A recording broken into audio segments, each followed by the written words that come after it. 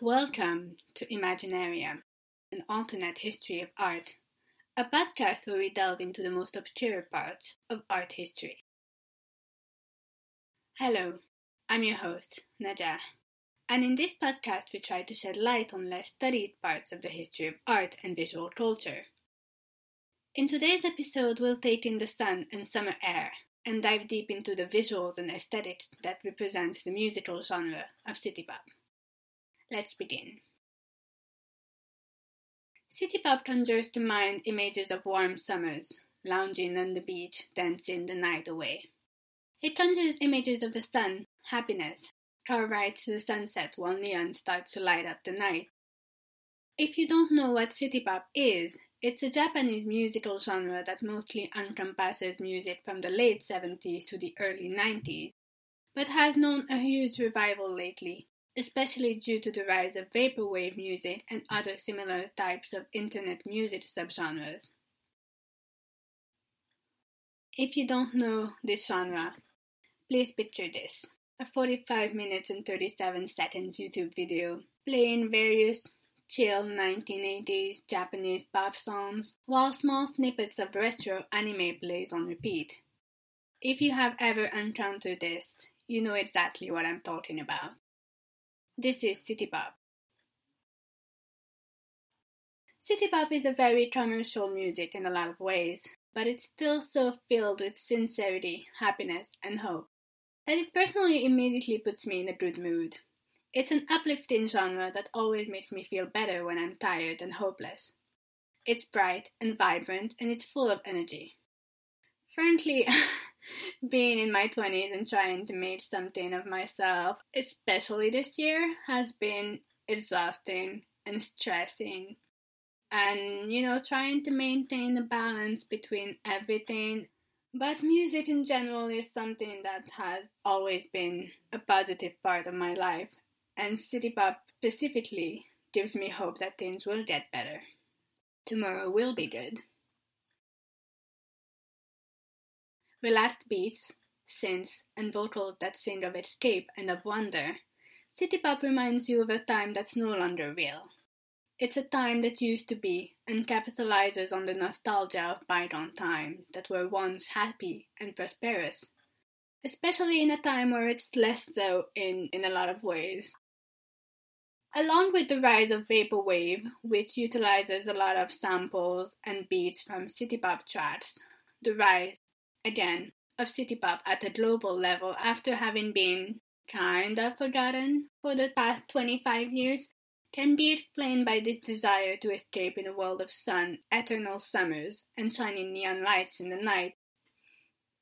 For all of us now who are living in this world with a very uncertain future, in the middle of a global pandemic, a climate crisis, and political unease with the rise of the conservative right that's looming all over us, especially if we're, from a marginalized community. City pop feeds a lot of nostalgia for a time that was seemingly easier and happier. I say seemingly because we all know that no era was ever perfect, and the past is never as glossy as old magazines would lead us to believe. Nonetheless, those songs are the backdrop to a setting that seems idyllic and perfect, where nothing can go wrong, and where everyone is happy under the sun and in the warmth of the summer. The current political and social context can help explain why this genre of music has had a revival of sorts. It's a bit of a conundrum because city pop music truly is the epitome of capitalistic 1980s Japan. And while I do say death to capitalism, listening to this music makes me feel as if I'm walking in a busy seaside city at sunset. And times are easy and I'm not, worrying about my future here. I say revival, but I mostly mean through the mainstream consciousness, both overseas and in Japan, Because a lot of artists that do music that's classified as city pop continue to work well after the confines of the 1980s. I can think about Toshiki Kadomatsu, who kept releasing albums throughout the 1990s and had successful 20th and 30th anniversary concerts. There are some excerpts and live performances from these concerts, and they are genuinely so fun to experience. He released an album as recently as 2018. He's personally one of my favorite city pop artists, and his album Sea Breeze is one of my favorites of all times. I do think he's one of the most representative artists of the genre, simply with the kind of music he creates and the aesthetic he leans in. The cover albums he uses all showcase this very city pop aesthetic, from him lounging on the beach to a neon-lit city, with all of the titles of his albums being very evocative of vacations on the beach and late summer nights. City pop, more than a musical genre, is very much more of an aesthetic. It has become increasingly difficult to classify which albums or songs are part of city pop, as the musical offering ranges from disco to synthwave to ambient music.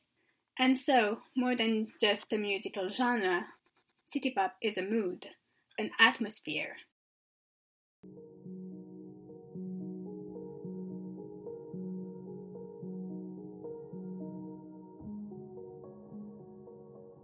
It's not easy to classify what is or isn't city pop, but usually, when you see it, you know it.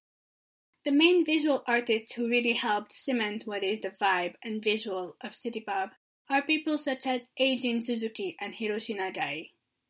Suzuki was the artist who drew the album covers of several Tatsuro Yamashita albums. I will talk about him later, but just know that he is one of the flagship artists of city pop and the husband of Maria Takeuchi, who you surely know from the iconic Plastic Love song, but we'll get to this later. Eijin Suzuki was one of the first ones to really coin a visual aesthetic that will always remind people of city pop. His flat colors, quiet scenes with vibrant colors, will become the visual blueprint of city pop aesthetic.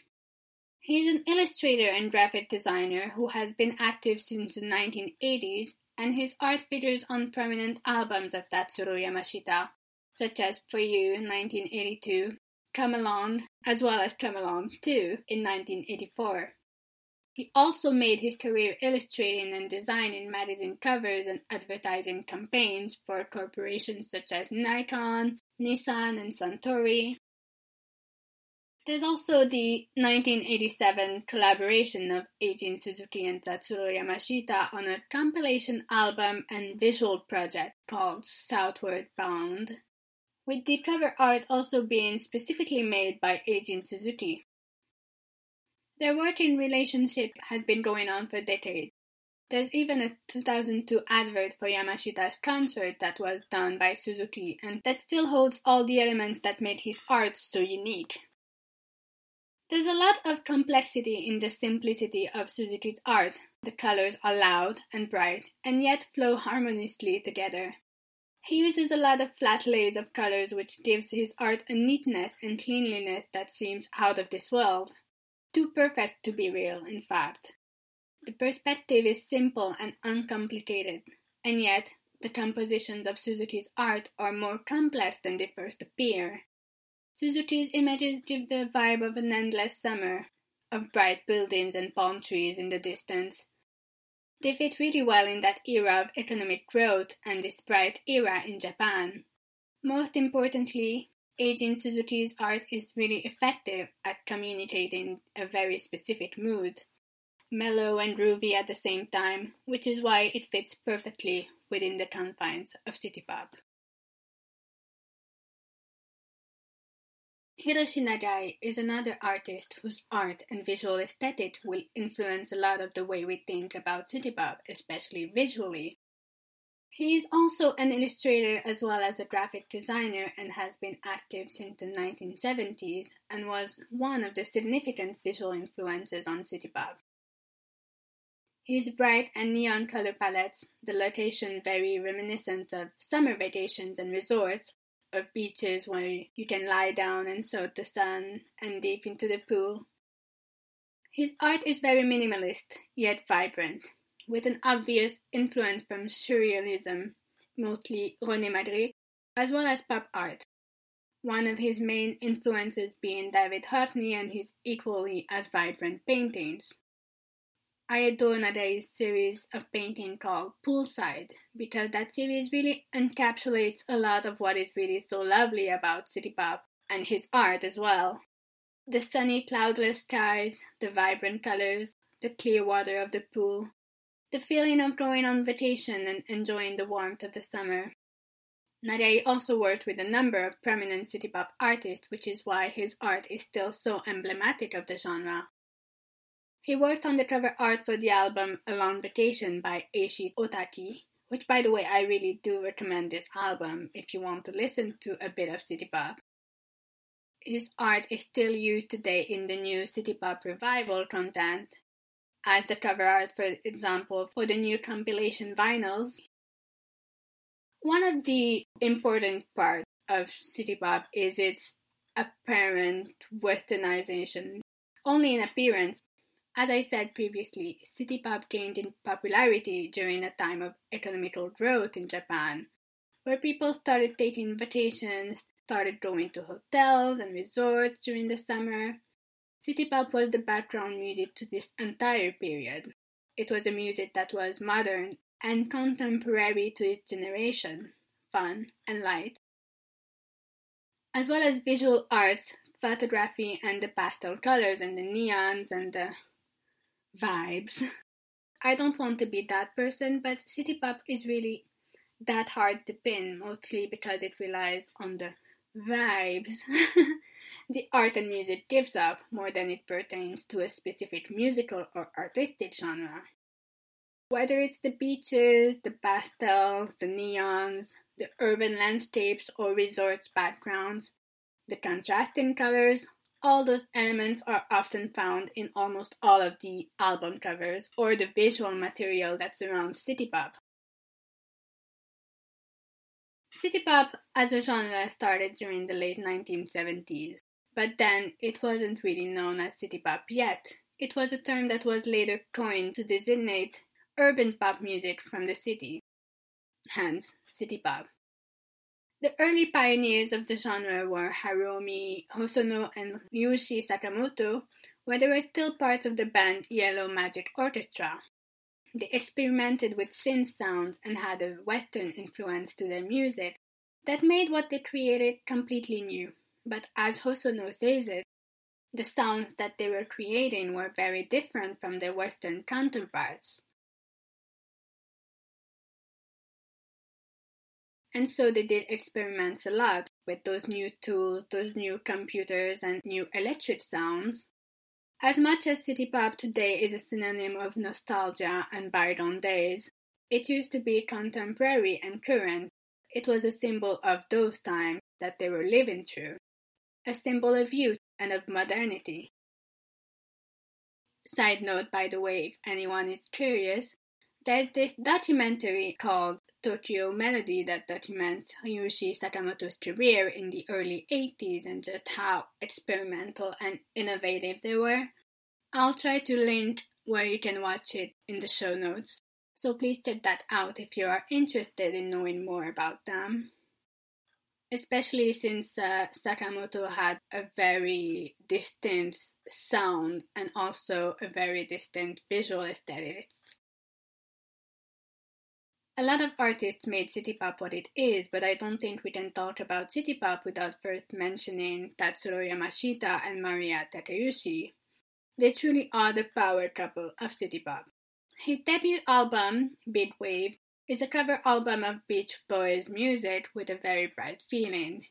Which, by the way, let me just add that I do own this one on vinyl, and it's brilliant. Yamashita was one of the most prolific and well-known artists of the genre, as well as being a musical artist himself, with albums such as Right on Time. He also produced a lot of movies and worked with a lot of different artists on different projects. A lot of what city pop is, musically speaking, is born out of the Western musical influence.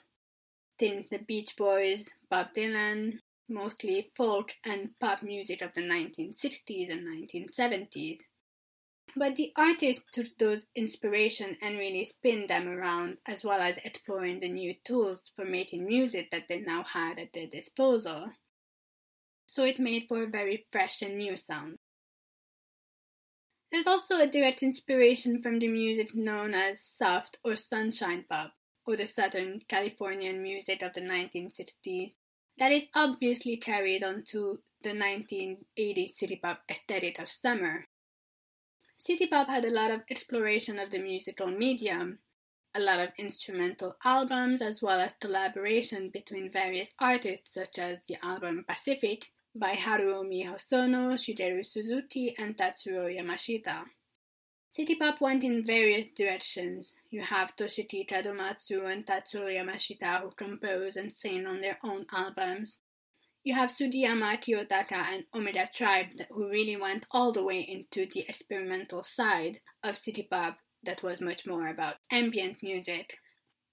So musically it was a very diverse genre.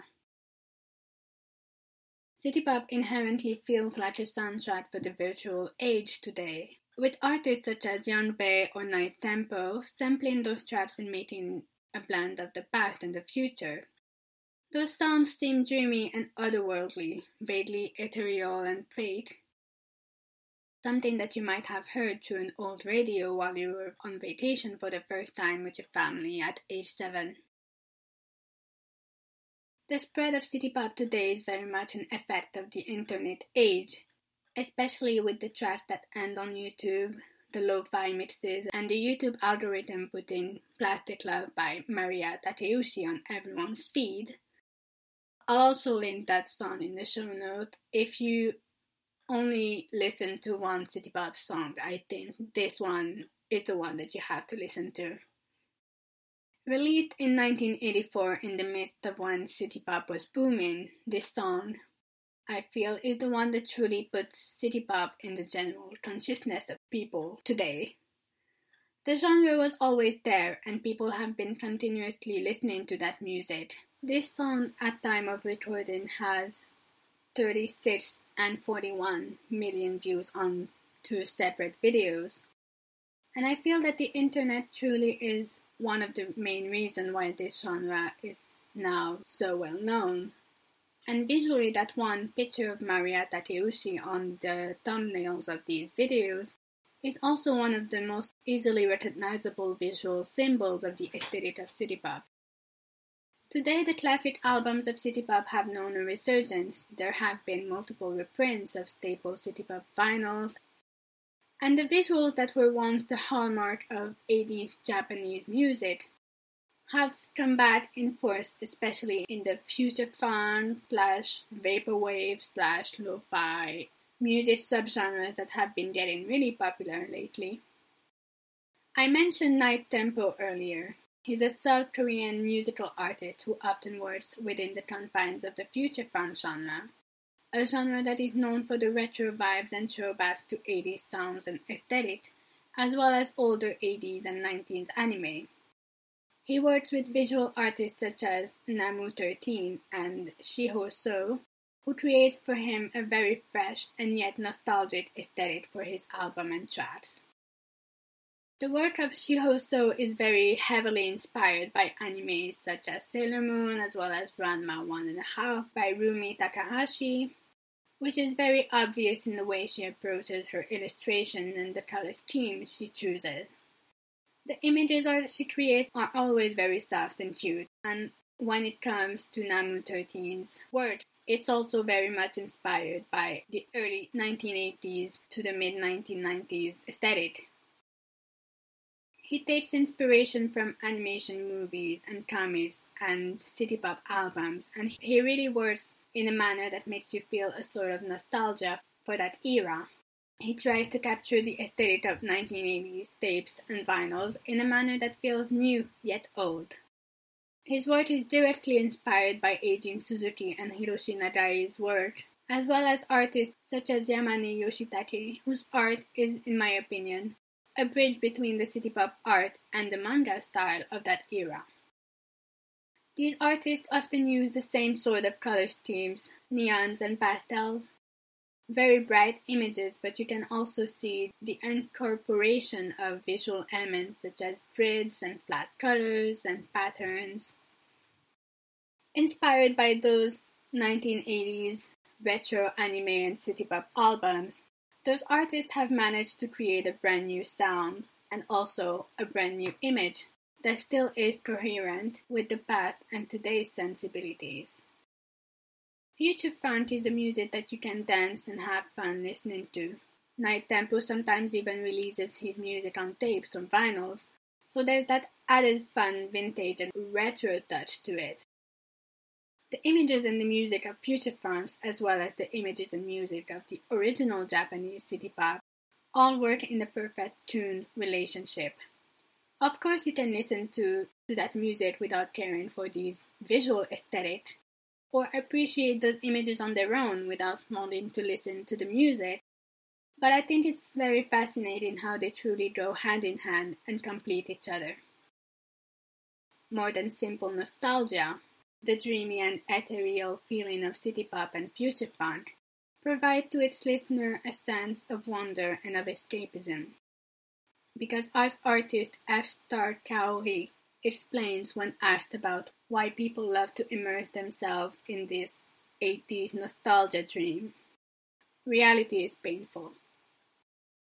Life is hard, life is so difficult, and we really just are out there trying our best to be happy, and I think it's worth having something that makes you feel some kind of joy, a respite from everything that's happening. These songs are energizing and hopeful, dreamy and relaxing. I just personally really enjoy listening to that music. And even though I cannot necessarily spend 2 months of vacation in a very cute coastal city, I can at least have this. Hopefully people can continue to feel a sense of nostalgia and escape while listening to that music and seeing that art. And on this note, I think it's time to end the episode here. Before we go, I put a bunch of relevant resources on today's subject in the show notes. You have some books as well as articles that you can read if you maybe want to further your knowledge and read more on the subject. As always, all the relevant images will also be on all of our social platforms at Imaginarium_pod on Instagram as well as on Twitter. If you want to support this podcast, you can do so on Patreon at patreon.com/Najah. I also want to take this time to thank Vidya Sala, Meili, as well as Chonli Nguyen Kapechi for supporting this podcast on Patreon. It means a lot to me. Thank you to Edward McKee for beta listening to this podcast, as well as Carter J. Kane for his tips on voice work and sound editing. Thank you for sticking with me, and today's recommendation is the song It's Hard to Say Goodbye by Toshiki Kadomatsu. On this, my very dear listeners, I wish you all a very lovely day, evening, or night.